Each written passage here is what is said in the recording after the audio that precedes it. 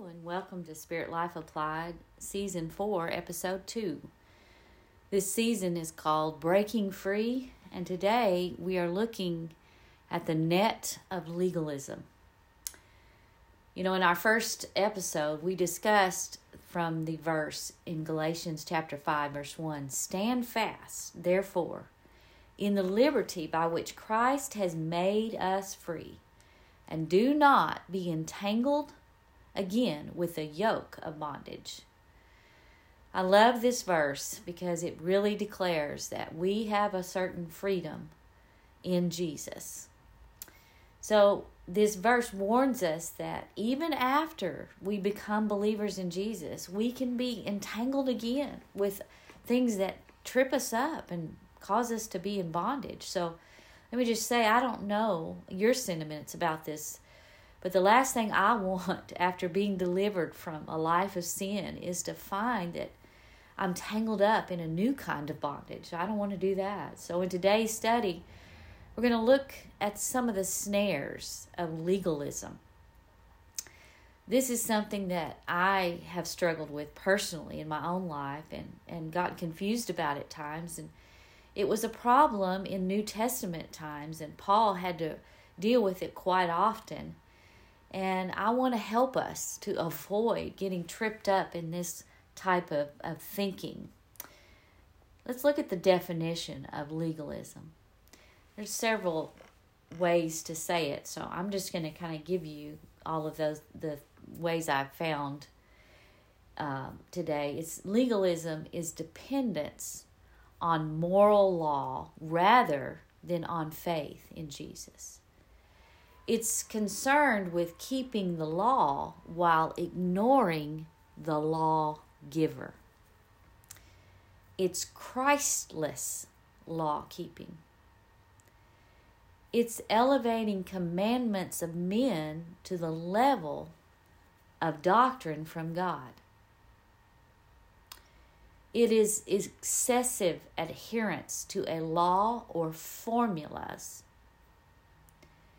When we stress adherence apart from faith, we will produce legalism every time. Let me just say that again. When we stress adherence apart from our faith in Jesus, we will produce legalism in our own life every time and in the lives of others as well. The Apostle Paul dealt with this subject over and over again, and he fought this false teaching, and we must expose this mentality so that we can keep ourselves from getting tripped up into this net of lies. So what does the net of lies look like, you ask? Well, let's just take a moment to look at what Paul was teaching here in Galatians chapter 5. In verses 2 through 9, I'll read that and then we'll discuss it. "Indeed," he says, "I, Paul, say to you that if you become circumcised, Christ will profit you nothing." So let me just point out to you that this had become something that they had done under the Old Testament law. They had practiced circumcision, and new believers were coming in and getting saved that were not Jewish people, and they were telling them, "You've got to be circumcised." He says in verse 3, "I testify again to every man who becomes circumcised that he is a debtor to keep the whole law. You have become estranged from Christ. You who attempt to be justified by law, you have fallen from grace." Strong words. "For we through the Spirit," verse 5, "eagerly wait for the hope of righteousness by faith. For in Christ Jesus, neither circumcision nor uncircumcision avails anything, but faith working through love." He says, "You ran well. Who hindered you from obeying the truth? This persuasion does not come from him, Jesus, who calls you. A little leaven leavens the whole lump." So here, Paul is dealing with this false teaching that these Gentile new believers were being taught by Jewish believers that they should be circumcised, which is another form of going back under the old law. And so they were being taught this false teaching about circumcision and other things as well. And he's calling them out on this. He's saying, if you're going to go down this path of keeping one law in order to be saved, then you're going to have to go and keep all of them. Now, I don't know if you know it, but there were 613 laws that were given in the Old Testament. And the religious leaders had even decided to add a bunch of stuff on, and so in that day, by the time Jesus came, they had added a bunch of things that were not in the original law that was given by God to Moses. So you can just imagine how upsetting this would be after experiencing such freedom and joy and love that had just washed over them and cleansed them and forgiven all their sins. And now, all of a sudden, they're knee-deep in a different kind of slavery. And yet, this thinking that if I can just follow a formula or study a technique, incorporate some kind of personal or religious discipline, do enough good works, then I'll be able to get my act together and earn my salvation. What? Yeah. That's kind of ludicrous, but that's what they were doing. And that is what we as believers are tempted to all to do and to think that way. The thinking is, I will gain the kingdom of God and its benefits by self-justification, doing certain deeds, following certain formula. And we see that a lot in the prosperity gospel. Looking the part. We see that a lot in the different movements of holiness that want to just look the part. But I can do all this without developing a personal relationship with the king of that kingdom. As we said earlier, legalism is Christless law keeping.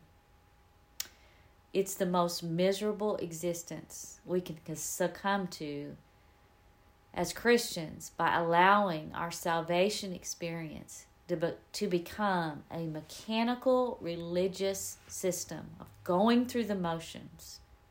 It's dry. It's all about me, my strength, my knowledge, my abilities, and how I am good and holy and accomplished. Because look at the life I lead and the works I have done. It's pride protruding its ugly head, and it's what crucified Jesus. When the religious leaders became so enraged, and it's what Paul is warning will cause you and I to fall from grace.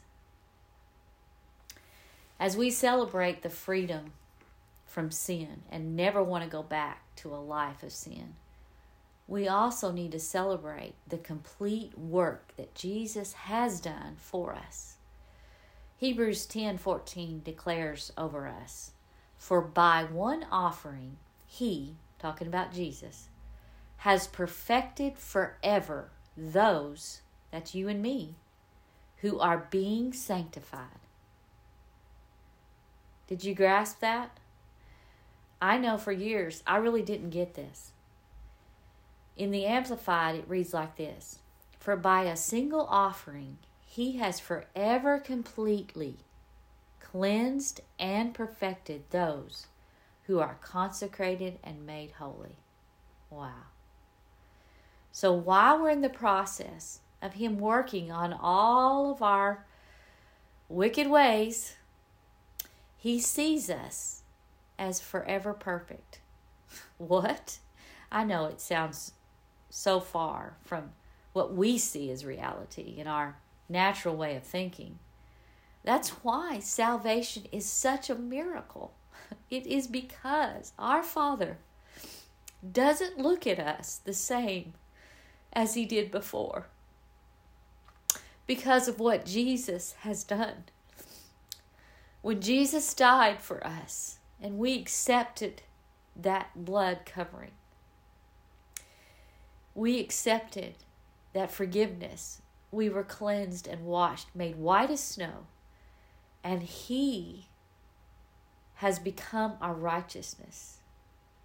You know, Isaiah 64:6, it says, our righteousness is like filthy rags. Which, those filthy rags, that's a reference to a woman's menstrual rag. Wow. So to brag about our own rule-following abilities, it's like strutting down a fashion runway with the most awful, blood-stained, and torn rags that we could find. Just think about it. When we want to brag on our own abilities, when we want to make ourselves lifted up in pride, as if we've reached some holy status, that's what it's like to God. But to be covered by the blood of Jesus is to be wrapped in robes of royalty.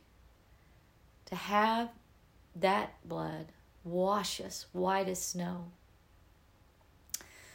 Look at Isaiah 61:10, Ephesians 4:24, 2 Corinthians 5:21, Philippians 3:9. Combat this thinking in your mind by memorizing these scriptures, writing them down, and using them against the enemy who accuses you. Let's look at Paul's teaching in Romans chapter 4, verse 3 through 5. He says, for what does the scripture say? Abraham believed God, and it was accounted to him for righteousness. Now to him who works, the wages are not counted as grace, but as debt. But to him who does not work, but believes on Him who justifies the ungodly, his faith is accounted for righteousness. Wow. Memorize that verse. Let it be the summary of what we're saying here today. So let's examine what legalism might look like in our modern day society. You know, in our culture, there are many ways that we could probably find braggadocious ways to look holy, you know, because the extremes are certainly out there in fashion and the way people treat their bodies and the things they put on and do to their bodies. The absolute mutilation is being happened today. And it's kind of easy to think that we can look a certain way and that we might perceive ourselves as looking holy. And you need to understand that this is not the target we're to aim for, but it is a life of love relationship with Jesus. So should Christians, only wear certain drab colors or white, or should their sleeves be so long and skirts so long? Where is the measure of holiness? We can get into this type of thinking. And if we know that we need to do good works, we can say, well, let's make sure that we do more good works than we do bad works and even out the scales. You ever witness that kind of thinking? Or maybe we know that we need to spend more time reading the Bible and praying. So how much time is enough? We ask ourselves, trying to make sure that we measure up. You see, this is legalism in a network of thinking that can trip us up. Thinking that we need to meet a certain criteria in order to be holy. But that won't make us holy. We can do all the good deeds in the world. We can spend all the hours and hours reading and memorizing scripture and praying and reciting prayers and doing all of the things and making sure that our sleeves go to our wrists and our dress to our ankles and that we look as pure as possible. But it's just filthy rags in God's sight. So what do? How do we live? How do we walk this out? We cannot add to what Jesus has done. But we can walk out a relationship with Him that will produce in us the holiness that He wants to see. You're on a journey. It is one of holiness that's being worked out in you, in your character. And the fruit of that relationship will mean that you will find what His will is in every area of your life as you grow and mature in the Lord. And He will convict you in love when you are not exemplifying His character. When you are perhaps walking or dressing immodestly, He'll work on you and He will deal with your heart. But it will be a product of the love relationship that He will have influencing your life. And He will guide you into good works and selfless living as you are filled with the Holy Spirit. Because the Holy Spirit produces fruit. It's not your fruit, it's His fruit. And as you are filled with His Spirit, those fruits will be made manifest out of your life. It is produced out of that love relationship. Paul gives us the synopsis in the latter part of verse 6 in our text from Galatians 5, when he teaches that our faith works by love. Faith in what Jesus has done already on Calvary and love for Him will cause us to keep the commandments that He gives us, to both in His Word and those convictions that He puts upon our heart. There are some things that He will deal with us on such a personal level that we'll go the extra mile in certain areas, but it's a personal thing.